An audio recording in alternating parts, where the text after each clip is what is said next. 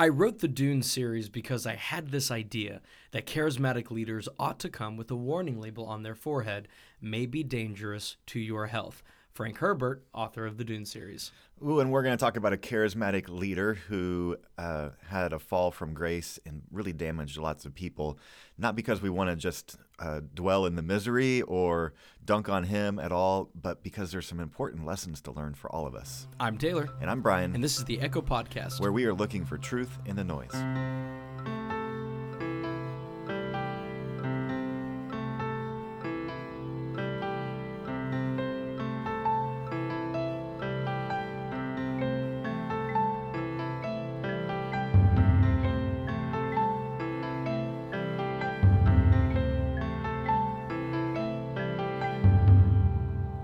Hey, Brian, how you doing? I am well. How's that rowing machine treating you? You know what?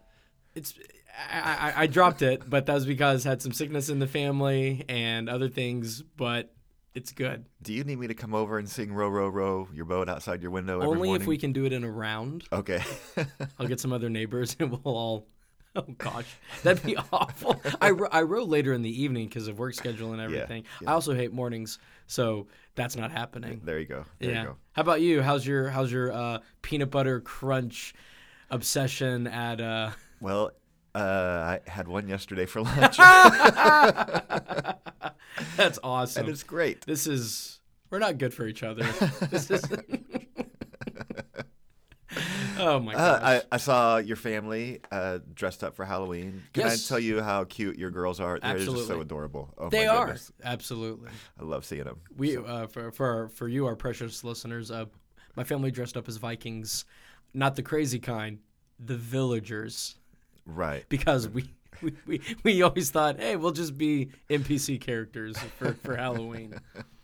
Yeah. We should have had a. Did you have a turkey leg? I felt like you needed to eat a turkey leg. We did not. Oh, okay. We did not. No. Did Vikings really eat turkey legs, or is that just in my imagination? They ate anything. Okay. That's clearly not true, but But hey, so we're going to talk about a charismatic leader named Mark Driscoll, who Mark Driscoll has been in the news, or at least been in conversations a lot, because there's a podcast called The Rise and Fall of Mars Hill that is one of the top rated podcasts out there right now. Yep. That tells the sad story of what happened to this church. But don't want to assume that anybody knows who they are. Do you want to just give the quick recap of Sure Mars thing. Hill Church and Mark Driscoll? So Mars Hill is a church that was founded in Seattle, Washington, by three gentlemen, but the one who rose to prominence very quickly was Mark Driscoll. And there's some question on to why he rose to prominence so quickly, but we'll leave that for a little bit later type of conversation. The church grew very quickly, exponentially. He was a part of a lot of Mark Driscoll was a part of a lot of different organizations, but the church became a megachurch of megachurches, having dozens of campuses. It ended up creating a publishing company and a music production company as well. And it's hard for us to imagine a world without Mars Hill. Their influence on how church does media with online content. Everyone was reading what Driscoll was putting out. I remember in college hearing about this guy and being actually given a couple of his books as well. So it exploded, and in a matter of decades became one of the largest churches in the world. And then it all came crashing down when there came questions of his character, how he was treating people, some internal problems with finances, and really it kind of came really cultic It did. at the end of the line. So if you haven't heard the podcast, The Rise and Fall of Mars Hill, it is produced by Christianity Today. I think they're up to episode 11, 9 or 10, 11 or 11. 12, Yeah, something like yeah. that. Anyway, but this is in-depth journalism, so these are about an hour long each, and they're really good. Yeah, I did not want to listen to it at first because I thought it would just be depressing. Yeah. But I had enough. Did I tell you? I was like, you got to listen to this. I think you did, and several other people did who I trust, Yeah. and people in leadership, and said, I just think every leader should listen to this. There's just application for all of us. So I did, and I appreciate that they're not trying to dunk on anybody either. Nope. Or rub somebody's face in the dirt. That would have turned me away quickly, but really just trying to say, here's what happened. And I think it is important for us to self-diagnose as the church sometimes. especially with someone and a church that was so influential in so many places. And so, Yeah. yeah, I've been astonished and just amazed in all the sad ways. Right. Of Hearing the his stories. abuses. Yeah. Yeah, hearing the stories, I'm kind of taken aback. Like, Yeah. how can you say this sounds really bad. How can you say you're a Christian and a minister, but these are the methods and the means by which you're treating your congregation and your leadership? It raises a lot of questions, I think. But I appreciate that the podcast, it repeatedly says that people were willing to overlook character defects because of, quote, the good work, end quote, that they were doing. Yeah. That thousands of people were coming to Christ a year. Yeah. Thousands were being baptized. And that's kind of what we want to see as a church. We want people to hear the gospel. We want them to get involved. But then he's cussing out his administration. Yeah, the story that I remember that just jumped out at me was he hires a woman, pulls her out of her career path to work for the church, and she just gives everything to the church in all of these long hours. But then at one point, she raises kind of just a yellow caution flag about one of the ideas that he has. Yep. I think it was that she was like, he needs more guys that will say no or help better form him. Yep. She was asked what's the best thing and worst thing about working for him, and just in a casual conversation with some people. Yep. And she shared, and she didn't say it in a mean, bad way. She just said, I think this would be healthy for the church. And then the next day she gets called into his office and belittled, rebuked, and fired. Yeah. And then called out publicly the following Sunday in front of everyone and made to look like this villain. That's how quickly he could turn on people. Right. And it is just breathtakingly terrible. It is. As somebody who loves multimedia, it was fascinating listening to all the media people who were working for him, who were running the websites, getting the blogs up, doing the videos, and hearing just how meticulous he was and how aware of branding, which in today's world, yes, a minister understanding branding, marketing, that's not in and of itself a bad thing, but he was branding himself, not the gospel, not the church. So it's interesting to see all the things that he does well, the wrong way. Yes. You know what I mean? Yes. Like he knew what he was doing, and there are certain skills as a minister. I look at Driscoll and I go, wow. That's incredible. He was able to cultivate that and produce that and bring those type of people together. And then at the same time go, how do you treat them like this? How do you go so wrong in certain areas? But like you said, the podcast does a really good job of this kind of balanced approach of saying no one's getting thrown under the bus. Nobody, we're not saying here's the villain. What we're doing is let's assess this. Let's see how not only he created himself, but the church created him, and then us who are looking on, how we may have actually helped this, and everyone kind of do a bit of self-reflection. I really like that. Yeah, and so we thought, since there's been so much conversation about this, let's pull out 3 principles that we can learn from this sad story. And so number 1 is every leader has the capability to become abusive. Every single leader. I had a mentor that would say, I could fall morally, but I can't do it today because I have all these guardrails in place that it would be very difficult for me to do it today. Now, tomorrow or the next day, I could start progressing towards that. But he just preached guardrails, so that you have a system in place that makes it at least very difficult for you to have some abusive type of behavior. But one of the lines I've heard is, his character could not keep up with his charisma, or his character could not keep up with his platform or responsibility. And that anytime a leader has a bigger platform and it outgrows their personal character, then you're set up for a big failure. Absolutely. I think one of the most important lessons that we can learn as Christians is that people, we don't use them. We use tools, we use objects, we use things, and people aren't things. They're beings made in the image of God. And the idea that, I think it was like in the movie Wall Street with Michael Douglas, the whole idea that people are just rungs on the ladder that you got to overcome or step on to get to the top, that mentality should be nowhere in the Christian's mind Yeah. at all. Most of all in the church, Yeah. where people are like, oh, I got to get to that top position of the coveted senior pastor role. I'm going to do A, B, and C, and I don't care who gets in my way. People are not things that we use. They're our neighbors that we enjoy. Yeah, in the interviews with people on staff there or volunteering, just person after person after person just would lament that they came to a point where they realized they don't care about me at all. Yeah. Like, I'm just here to move the institution forward, and that as soon as I let them down, I'm out. And so that was very much the case. But it can. There were some dramatic times of this, like when they went overseas to film this shot where it was for the Revelation book when they were doing the 7 churches, which I remember watching that sermon series online. Oh, really? And reading the notes, because I actually really liked a lot of the theology that was there. College impressionable student, you know. Sure. And my world's already in chaos because I'm in college and I'm being confronted with all of these things I not sheltered from. But then I remember watching these and going, oh my gosh, that is so cool that a pastor would go to that location. Yeah. I was inspired by the spectacle. But behind the scenes, he was staying at a resort and then dropping everybody off. At a hostel? Yeah, at a tiny little place where they were doing all the work, staying up all night. And then they would meet him in the morning, having worked on the script all night, and he walking in totally unprepared, saying, give me my lines.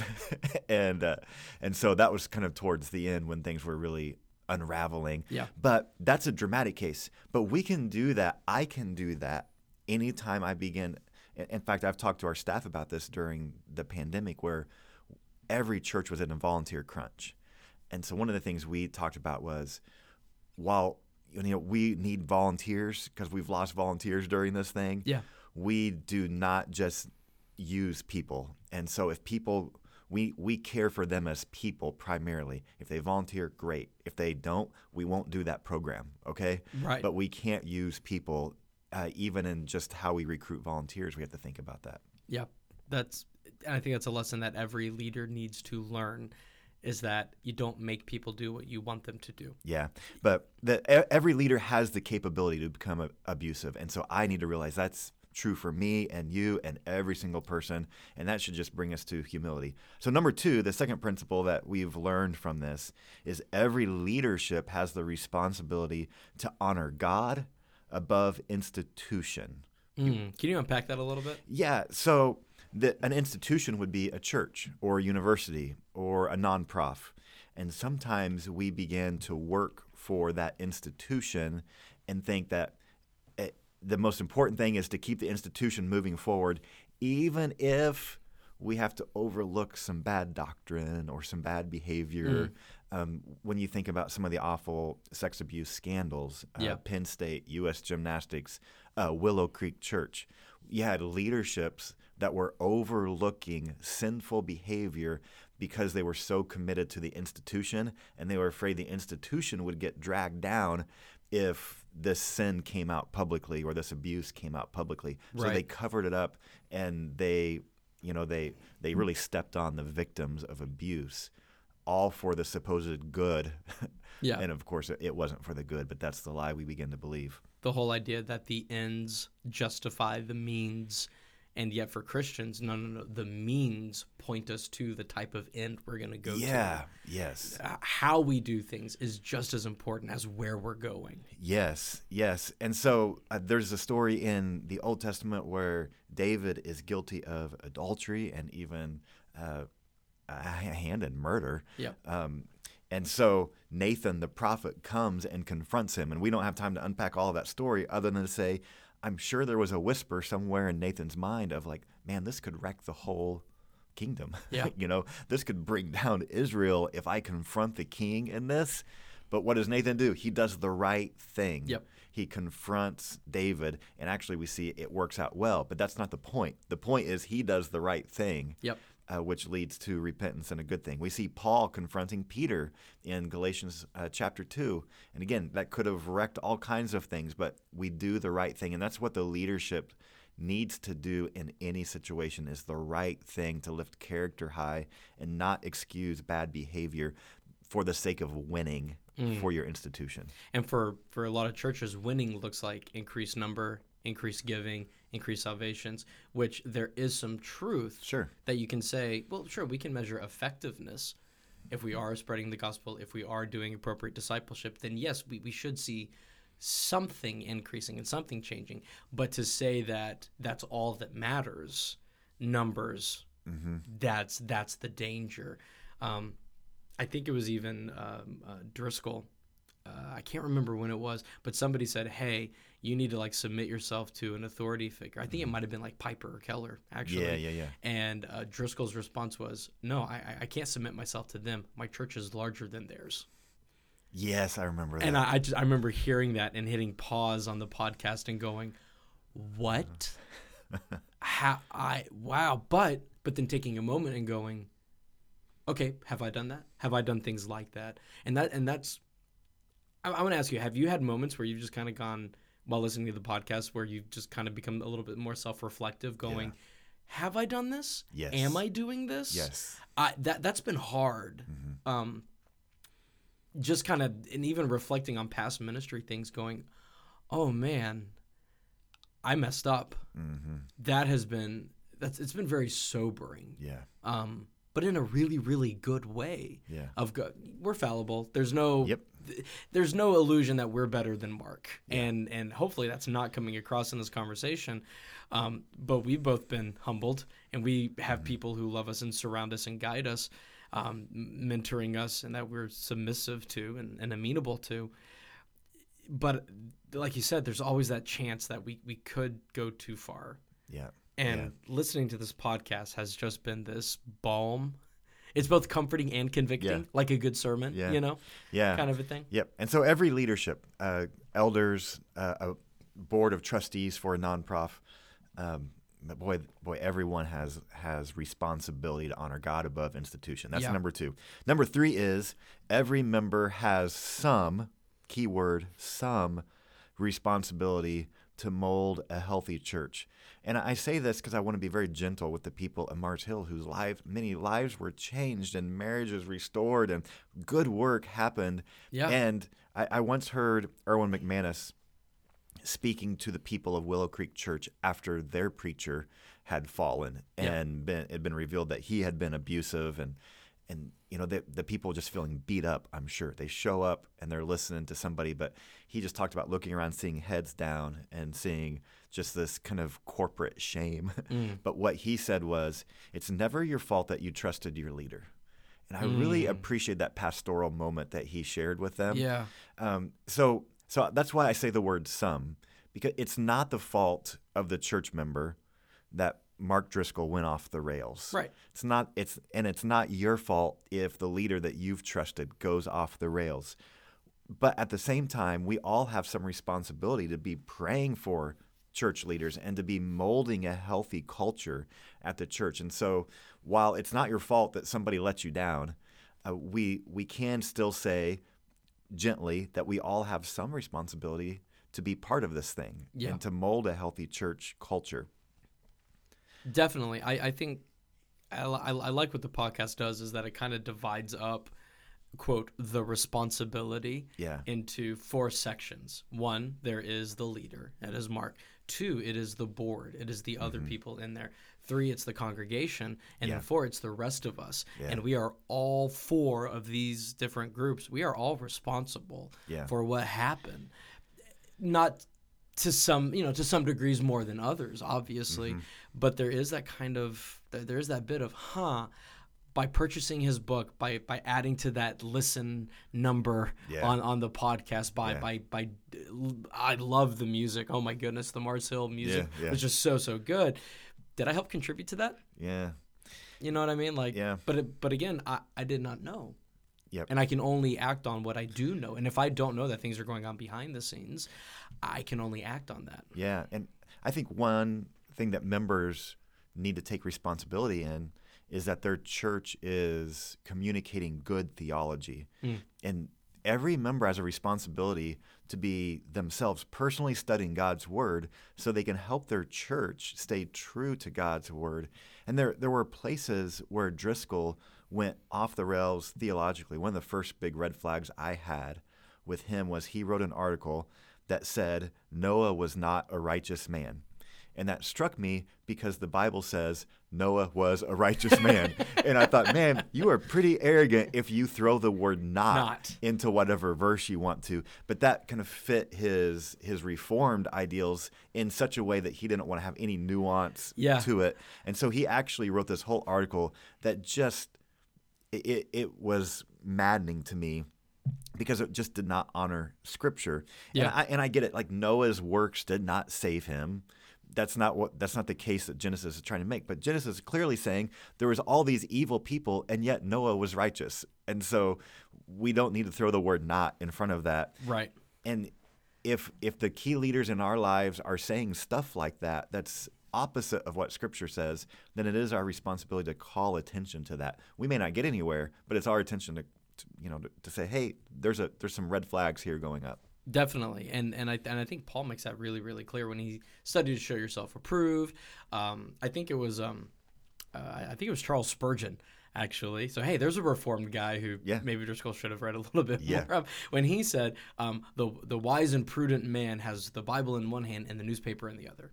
Yeah. I like that, right? Yep. Like there's this kind of, okay, this is really good. We're able to see how things are going. But then Paul calling out those people who he's writing to, he's like, research what I'm saying. Talk to the other people. Do your homework. Don't take it blindly on what I'm saying. Yeah. Do your stuff.